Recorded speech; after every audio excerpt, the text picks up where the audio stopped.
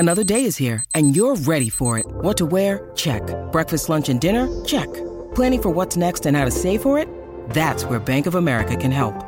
For your financial to-dos, Bank of America has experts ready to help get you closer to your goals. Get started at one of our local financial centers or 24/7 in our mobile banking app. Find a location near you at bankofamerica.com/talktous. What would you like the power to do? Mobile banking requires downloading the app and is only available for select devices. Message and data rates may apply. Bank of America N.A., member FDIC. At Evernorth Health Services, we believe costs shouldn't get in the way of life-changing care, and we're doing everything in our power to make it possible. Behavioral health solutions that also keep your projections at their best? It's possible. Pharmacy benefits that benefit your bottom line? It's possible. Complex specialty care that cares about your ROI? It's possible. Because we're already doing it. All while saving businesses billions. That's Wonder made possible. Learn more at evernorth.com/wonder. Welcome to Intelligence Squared. I'm Connor Boyle.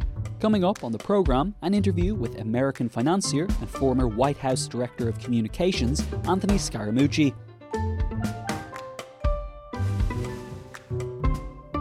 This is an episode of the No Bullshit Leadership podcast, brought to you by Intelligence Squared in partnership with Havas Creative. Season 3 of No Bullshit Leadership is now airing. We've some fantastic guests in store, including the editor of the Financial Times, Rula Khalaf, and entrepreneur Sharmadean Reid. Search No Bullshit Leadership wherever you get your podcasts and subscribe to make sure you never miss an episode. Now back to today. Our host on the show is Global CEO of Havas Creative Group and author of the book No Bullshit Leadership, Chris Hurst. Here's Chris with more.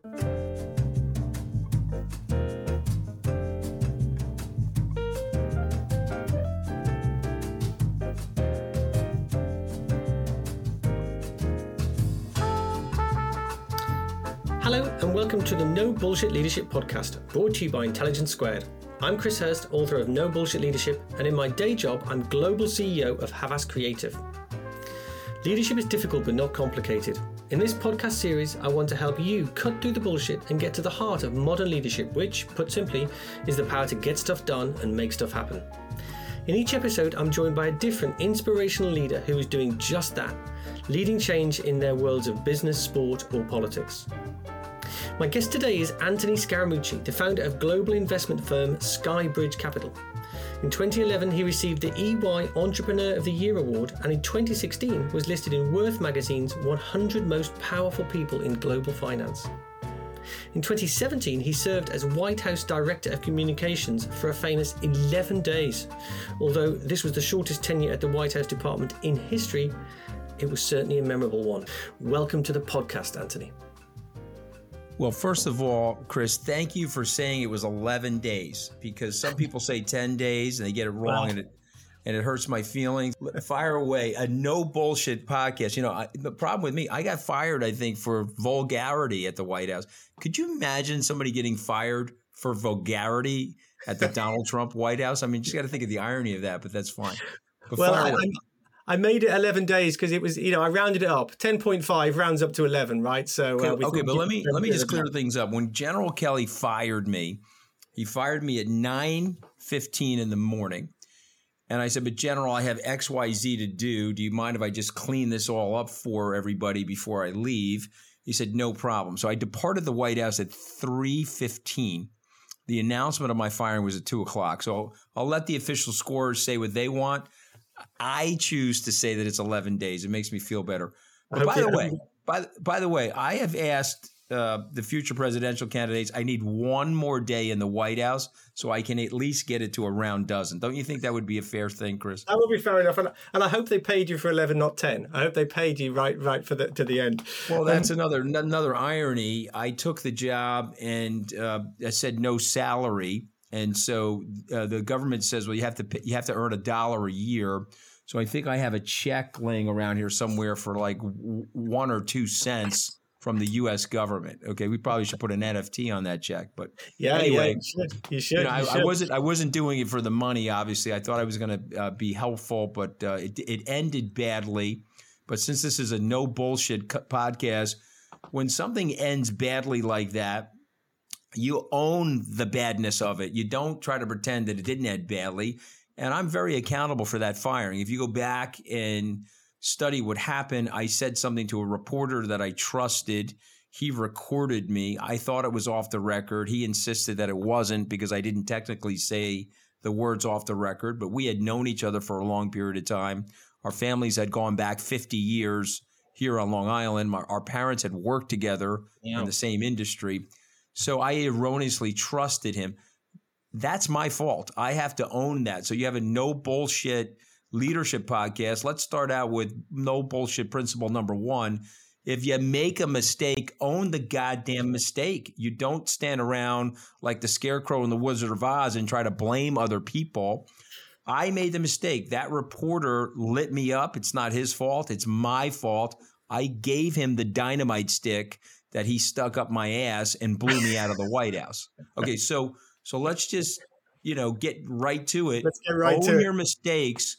You want to be a good leader. You want to be a good leader. People have to trust you, and they trust people that are not bullshitting themselves, Chris. And you know that. That's why you're running this podcast. 100%. Well, so that's a nice segue. Question 1, in 3 words, describe your leadership style. Direct, mistake-ridden, because I'm an entrepreneur. So I have taken a shotgun approach to life. And so some of these bullets are landing, some of these smattering of pellets, if you will, and some of them are missing. So I would say forgiving, because if I'm empowering you to do something in my organization and you are working your what off and it doesn't work, I'm cool with it. You're not going to get blamed for that. The effort to me is more important sometimes even than the ultimate outcome, because we'll get to it. We'll get to the outcome. If you said to me when I launched Skybridge Capital, March of 2005, that Skybridge would be what it is today, I would say no chance of that. But we made adaptations, we made pivots as a result of having that sort of style. Last part for me, I'm a huge delegator. I couldn't have raised money for American presidents, built the SALT conference, have 7 different fund styles under management, and do all of that by myself. So if you're listening here, don't be a bottleneck on your people where they feel they have to come to you for every decision. Delegate, give them authority, but if something goes wrong, help them. Don't start ascribing blame on your people. Make your people know that you're there to help them with their careers and their families, and they'll stay with you a very, very long time. And if you could delete 1 word from the kind of bullshit business jargon dictionary, what would that be? Oh, fuck. I mean, how about granular? Jesus Christ. When someone says, let's get granular on this, I'm ready to stab myself in the eye. I'm ready to find a butter knife somewhere and take out one of my eyeballs when I hear we're going to get granular on something. I mean, Jesus Christ. You and me both on that. I'm going to take... Just come on. Let's knock out that nonsense. And what leader do you most admire? Well, there's a lot of different leadership styles. And so when I study leadership, the leader I admire the most, believe it or not, is FDR. I admire him the most because he had a subtlety to his personality where he could digest a lot of conflicting ideas. He also knew where he wanted to go. And, you know the political cliches. Some people are weather vanes. You want to be a signpost. Some people are thermometers. They're measuring the temperature. You want to be a thermostat where you're guiding people. I would say that FDR was incredibly successful. What's the best advice you've ever been given? So that's a really good question, and it's very hard to live up to. But the best advice I was ever given was from my grandmother, which was, what other people think of you is none of your business. And she was a very free-spirited, very hard-working immigrant to the United States. And her attitude was, I want you and all my grandchildren to express your individuality on planet Earth and be yourselves. A lack of conformity comes with criticism. If you want to conform and you want to just be inside the mainstream of everything, then certainly no one will criticize you, or very few people will. If you take an opinion, you take a side, you get something wrong, like a Donald Trump, you start a business and you have bad performance, stock market performance or otherwise, you're going to open yourself up to criticism. And so the best advice was given to me was by my grandmother is what other people think of you is none of your business. Ignore it. And I can tell you, Chris, it is very hard to do that. Anybody that can tell other people, oh, I totally do that, they are not in the no bullshit zone. They're bullshitting themselves, because when I got blown from the White House, ejected into Pennsylvania Avenue, skinned alive, and then rolled in margarita salt by the late night comedians, if you want me to tell you that that wasn't painful to me, I could say that, but that's not the case. It was painful. And it caused a period of humblingness, if you will, a period of self-reflection. I think that whole experience, by the way, made me more psychologically minded, more self-aware, and more aware of others. Do you think it's changed you as a person? Changed me as a person. I think it's made me a better person, frankly. I would say a better person. I think, one of the worst things that can happen to you is a really good run of success where you start believing your own bullshit. Okay, that I think can be detrimental, right? That is the foibles of Greek tragedy, the hubris, the arrogance. I'm flying high, and so therefore I will always fly high. That was an unexpected way to go out of the White House. Again, I'm fully accountable for what happened. But yes, I do think it's changed me for the better. I think it's made me realize that when I put my ego into things and I put my pride into things, I make really bad decisions. And I think it's caused me to reflect more and to also, I think, be a better decision maker. And, the other thing that happens, Chris, a lot of people, you get to get real sense. When you're having a bad moment in your life, you get a real sense for who your real friends are. Yeah, for sure. Do you think you were a little naive maybe going into it? Okay, so that's a funny question, okay? And so I'm going to respond to this. I was not naive.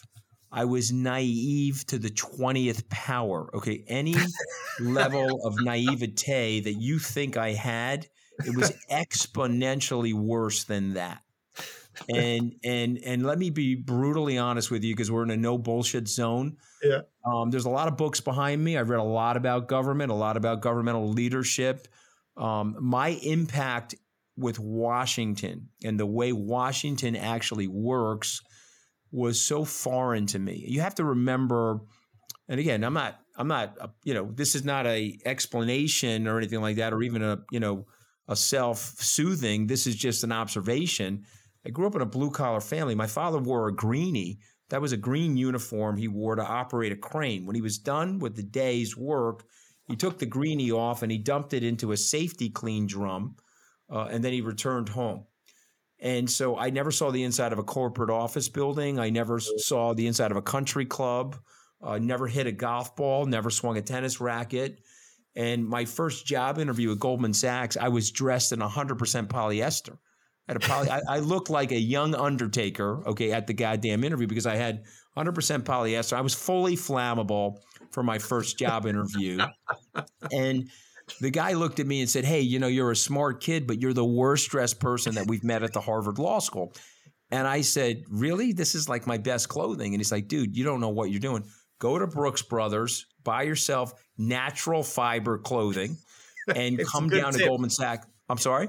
It's a good tip. It's a good life tip. Yeah, I mean, I didn't know any better. I called my mother. I said, the guy said I look like shit. She's like, no, you look fantastic. What does he know? I said, well, I think he knows a lot, Ma. I said, I got to go buy a Brooks.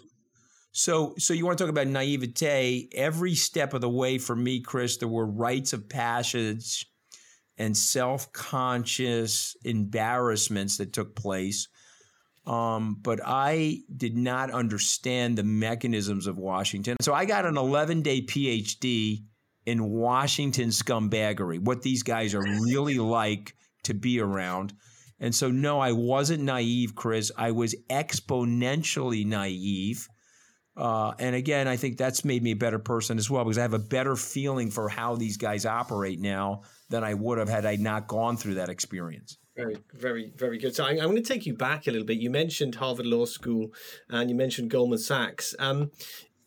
So I mean, Goldman, you got a job at Goldman Sachs, one of the best employers in the world. But you were fired and then rehired. I mean, that's a pretty spectacular story right there. What happened? Yeah, well, I was listen. General Kelly fired me. It wasn't my first time being fired. It will likely not be my last time being fired. I mean, what am I going to do?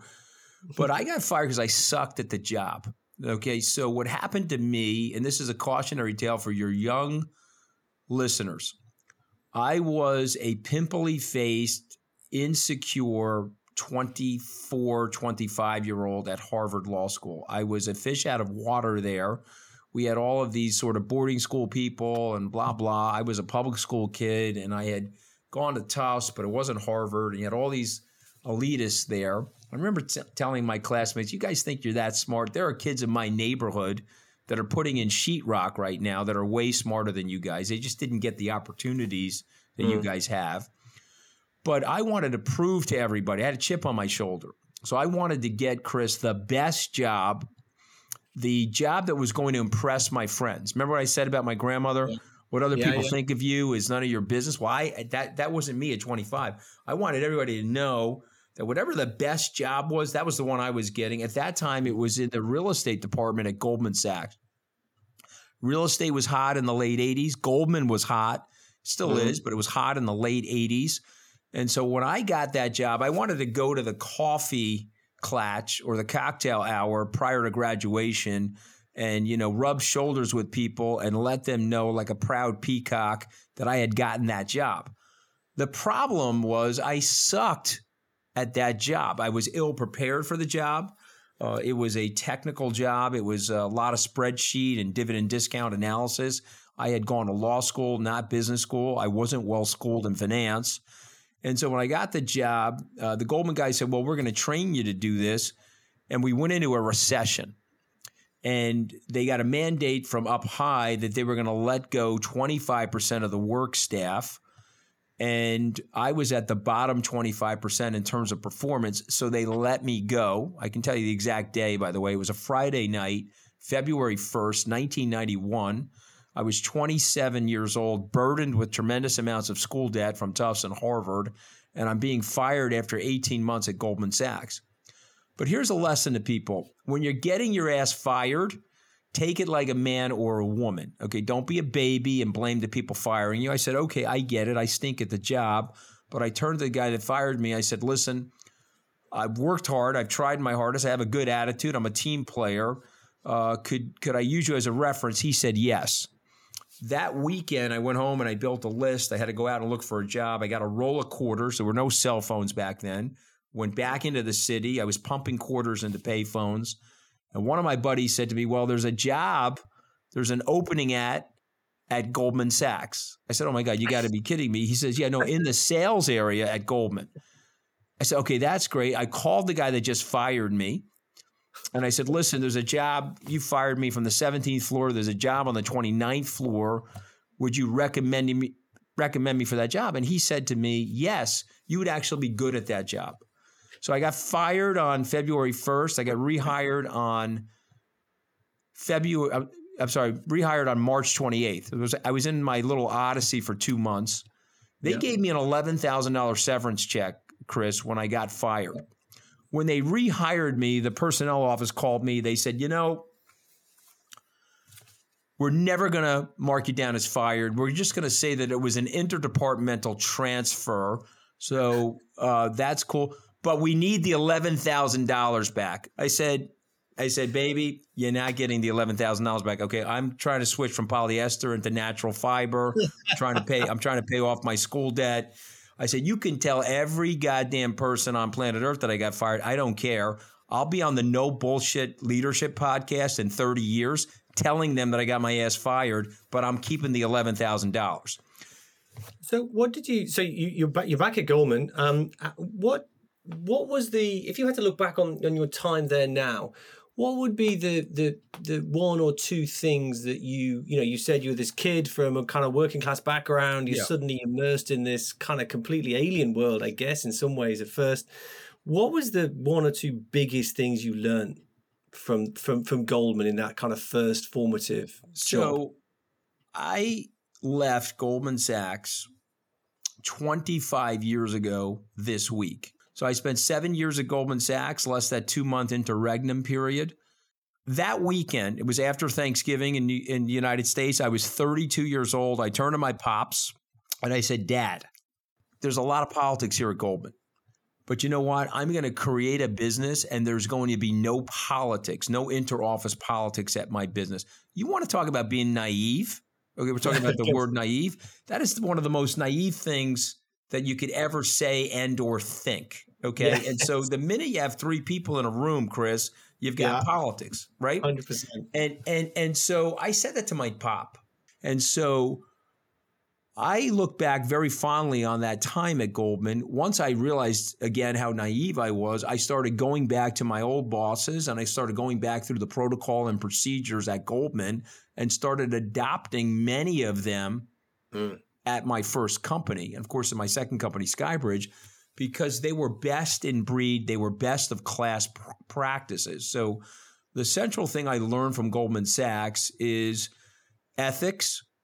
I think they had a compliance department that was second to none. My father was a very honest man. I don't know if you ever watched The Bronx Tale, but when I saw Robert De Niro in that as the bus driver, that was my dad. Okay, he was a flawed guy like all of us, but if my dad had a parking ticket on the main street of the town that I grew up in, he would take the parking ticket, he would walk it up to the post office, get a money order. He would even go home and get the checkbook out. His attitude was, I've got no debt. If you cannot afford the price of the ticket, do not go to the movies. Live below your means. He was a saver, no funny business. He paid his taxes on time. And Goldman Sachs was like that. Okay. And so my companies have always been compliance and ethics first, performance and customer service a close second. I learned that from Goldman Sachs. And so I don't even have a personal trading account because of that, because all my money's in the fund alongside of my clients.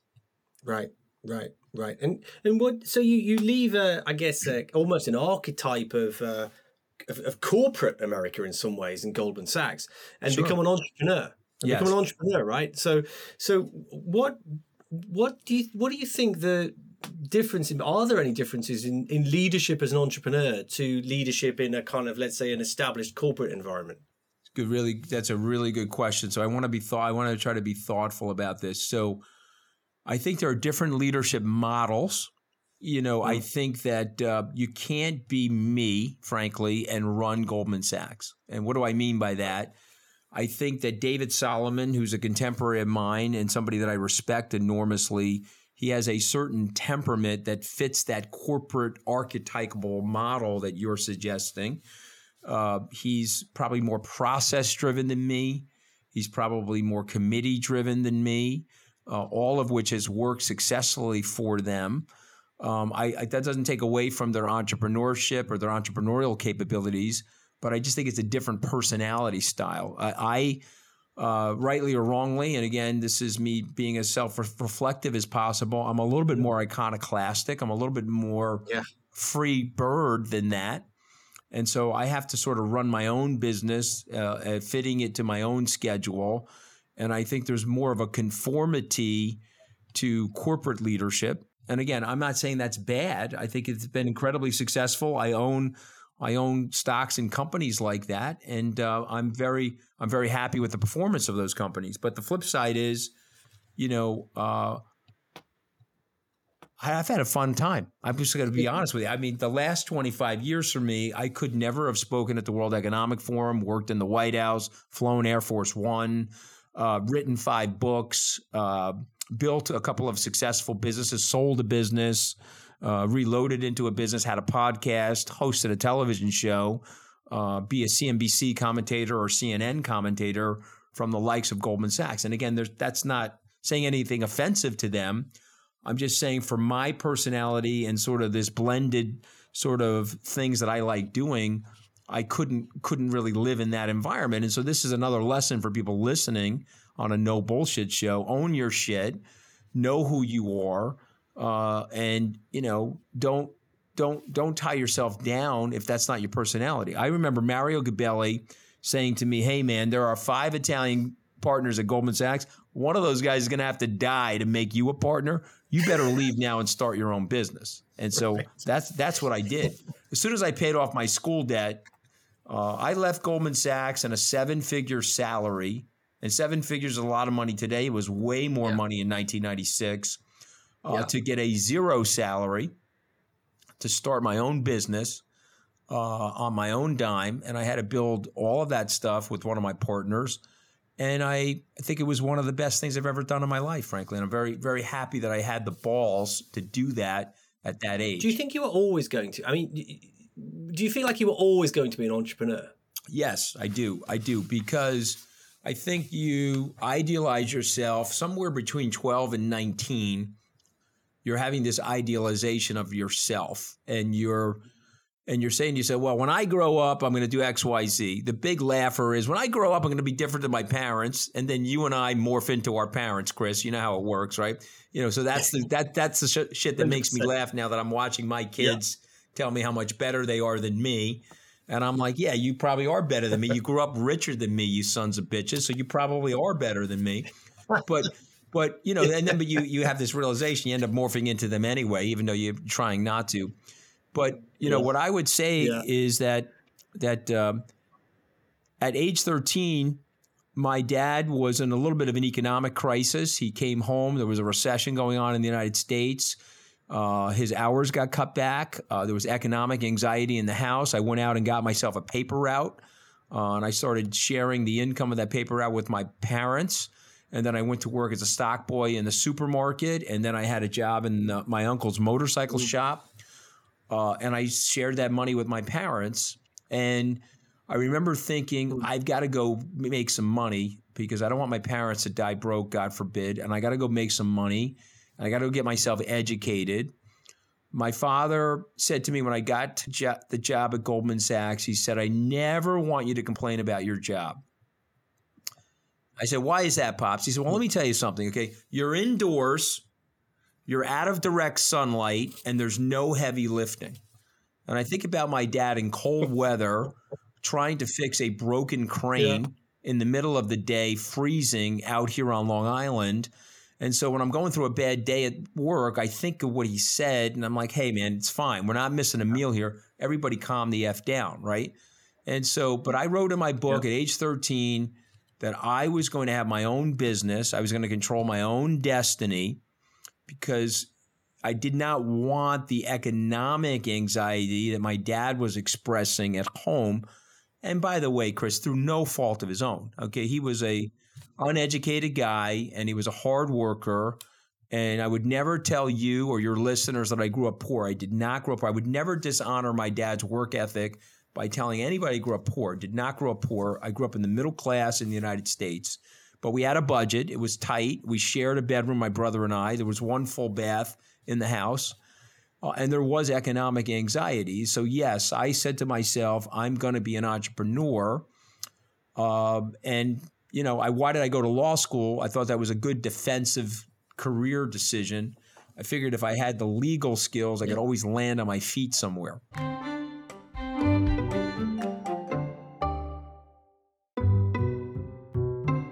I'm going to bring us a little bit more up to date now.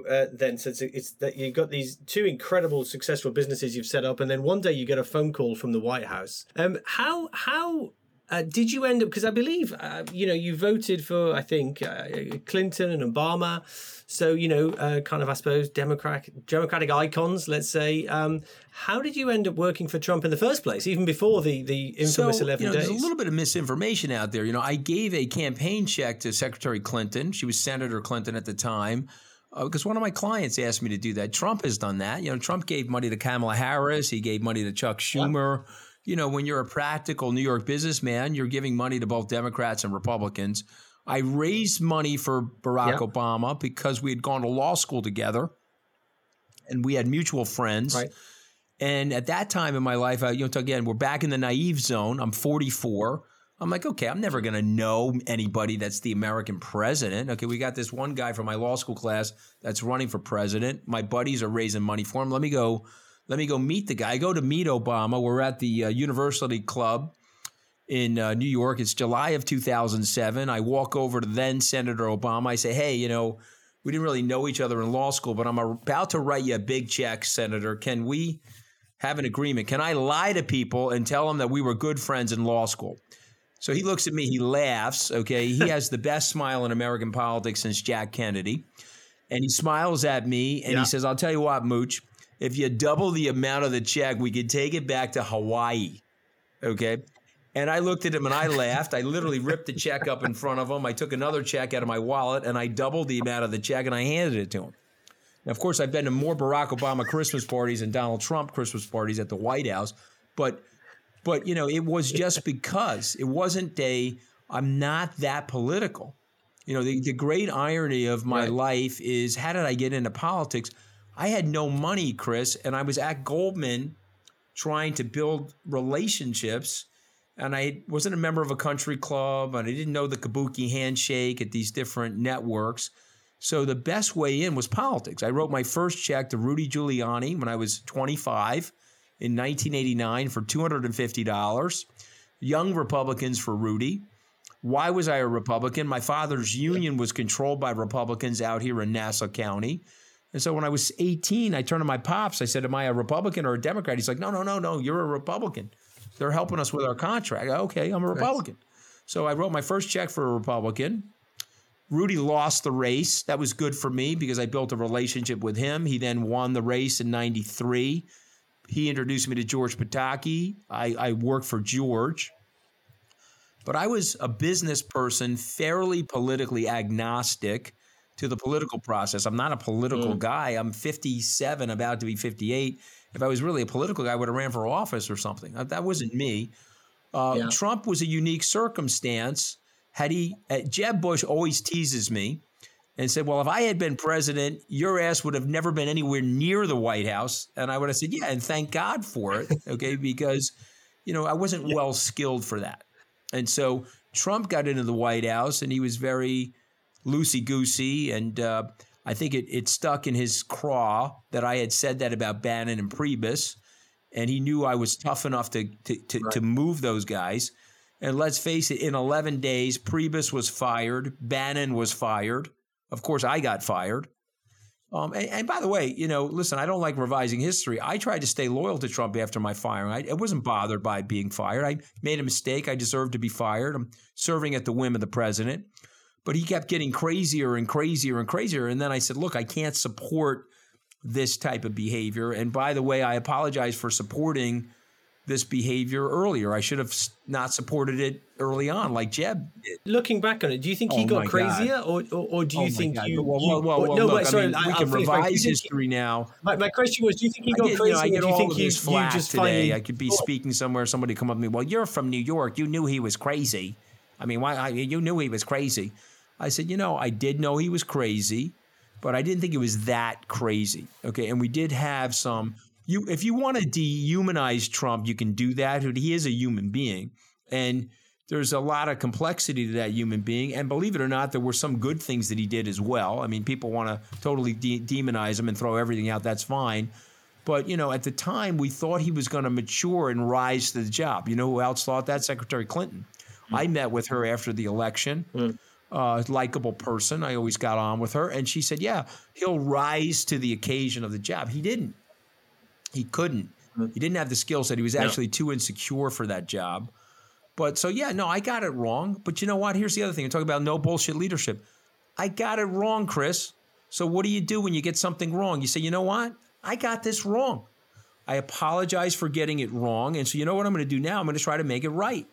And that's all you can do in life. And so if you're a leader, you're getting something wrong, you don't want the embarrassment of admitting it, grow up.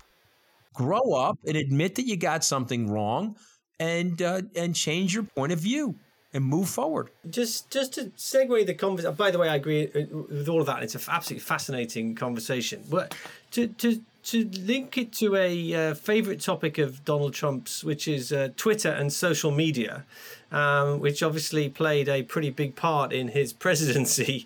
Aside from the Trump-specific aspect, which I'd also like your view on, do you think social media? How do you think social media interacts or shapes modern leadership styles? Do you think you have to interact in that space if you're a leader now? Do you think it's a force for good, a force for bad, neutral? Well, you know, listen, I mean, it's here to stay, so we have to accept it. I think that social media, if tobacco causes lung cancer, I would say that social media is creating levels of social anxiety in our society. I think it's not necessarily the greatest thing for children. I think it's helping to contribute to the polarity in the society, the extremists in our dialogue and the way we now go after each other, our binary approach to things, our hot and cold approach to things. Our adversaries to the West and the ideas of liberal democracies are attacking us using this. They're trying to see if they can pit each other against each other, and they're trying to figure out ways to demonize certain groups, just get people lit up. Tribalism is on the rise as a result of it. And obviously Trump, was masterful in some ways and a dangerous genius in others. He was masterful because he knew that he had the bully pulpit of social media. He had 150 million Twitter followers at his peak. That's 1.5 times the Super Bowl audience. And he could reach people very quickly over social media, unfiltered. So there's a mastery to that. I give him credit for that. There's a malevolence as well because he did turn it into an anger pulpit. It would be like being in Hyde Park on Speaker's Corner and just shouting angry epithets to 150 million people. So he did that. I think he coarsened the language of our political debate. But I will say this, you don't get Donald Trump unless you have a problem in the society. And the problem stems from the blue-collar people, once being economically aspirational. My dad was an economically aspirational person. I lived in a blue-collar aspirational family.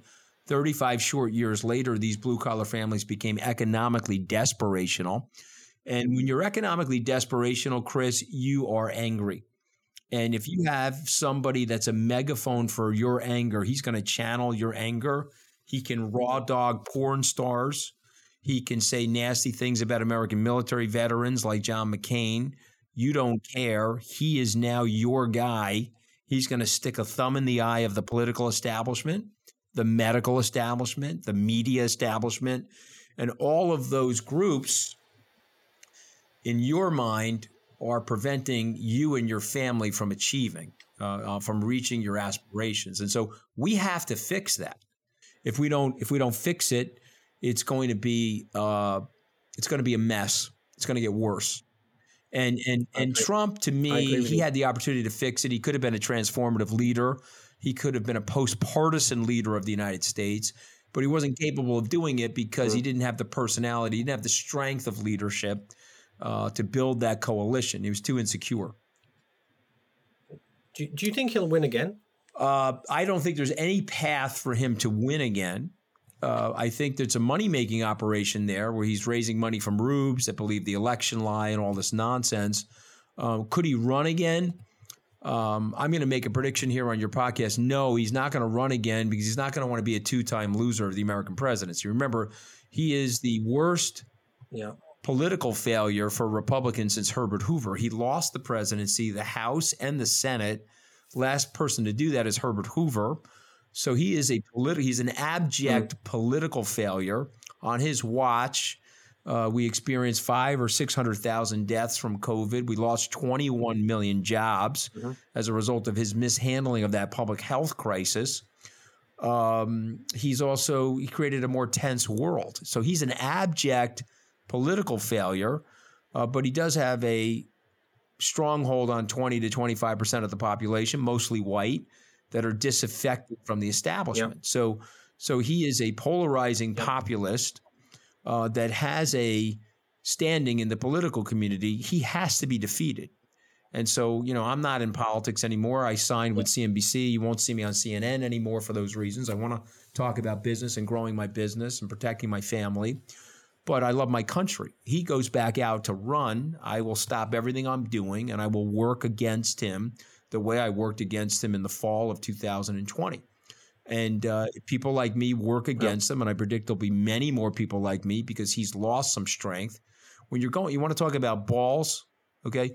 You're going up against the American president. You want to talk about no bullshit leadership? How about going up against the American president on national television, local television, and telling people what you really think about the son of a bitch so that they don't make the same stupid decision that I made in 2016. And so he's weaker now. Yep. So as a result of that, there'll be more people willing to go after him the way I was last fall. And so Trump is wrong for the country. Great. And I have no problem going right back out there. It costs me money. It costs me business. It costs me clients. I don't give a shit, Chris. Okay. That's no bullshit leadership. Okay. It's important. It's important to stick your neck out when you need to, when the priorities are such that it requires it. There you go. So I got that's it's been fascinating. I got two. You're a very, very busy man. I've got two questions that I just want to finish on. The first is, I mean, you just had an incredible career. I mean, I feel like I could talk to you I certainly could listen to you for ages. You've got so much fascinating experience.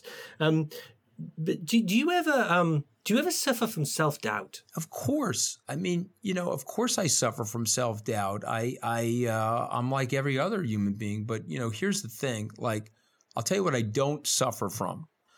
I don't suffer from the willingness to take risk, and I don't suffer from feeling overly pained by self-conscious embarrassment. So, you want to wear a polyester suit, you don't even know better. You think you're wearing, your Sunday best, you're in your polyester, and the guy's telling you look like shit.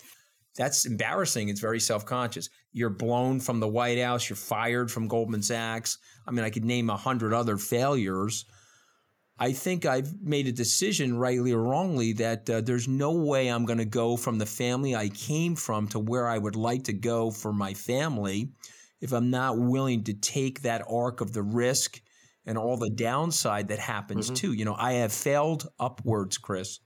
I've had a series of failures, but by staying tenacious and staying in the game, I have failed upwards. And so, of course, I have self-doubt. Of course, I wake up some mornings and say, okay, I hope I'm doing the right thing here. We're making a decision to hire somebody, open an office, build a business. My business got clocked in March of 2020. We were making a calculation about the pandemic. I thought it was going to be like MERS and SARS. Man, did I get that wrong. I did not think it was going to be a global pandemic that was going to affect 4.5 billion people. And my portfolio was misplaced. We lost 25% of our money in a 2-week period of time in March of 2020. That was the worst year of my life in 2 weeks. Okay, professionally, I'm talking about, and so talking about self-doubt, on April 1st, I was loaded with it. Okay, where are we going from here? Man, I got that so wrong. Where are we going from here? Now, the good news is we rebounded. We're up 60 or 70% from that bottom. Some of that was inducted by the Federal Reserve. Yep. So don't confuse brains with a bull market. I mean, they liquefied the markets and the rising tide lifted us. Yeah. But yeah, I have self-doubt, of course. But here's the thing I do have.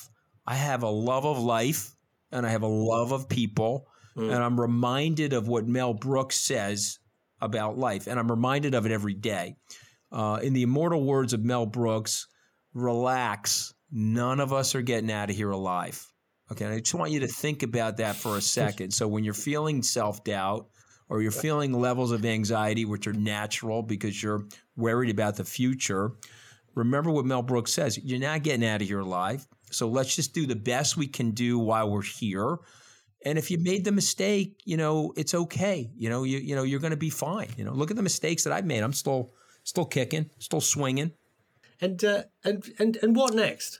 Good. It's a good question. I want to build and grow this business. I have adult children. They're millennials. I have younger children too because I'm remarried 10 years ago. So I want to help them with their careers, create a platform for them to experience some level of self-actualization. I will probably help one of the candidates for the New York State governorship. I was very active in Eric Adams's campaign for mayor here in New York, even though he's a Democrat and I'm a lifelong Republican. I think he's a common sense politician. And, if he offers me a political appointment, I would likely take it to help him. If there's an economic development appointment available, I would take it and help him rebuild the city, grow the city, sell people on the idea of the city. Yep.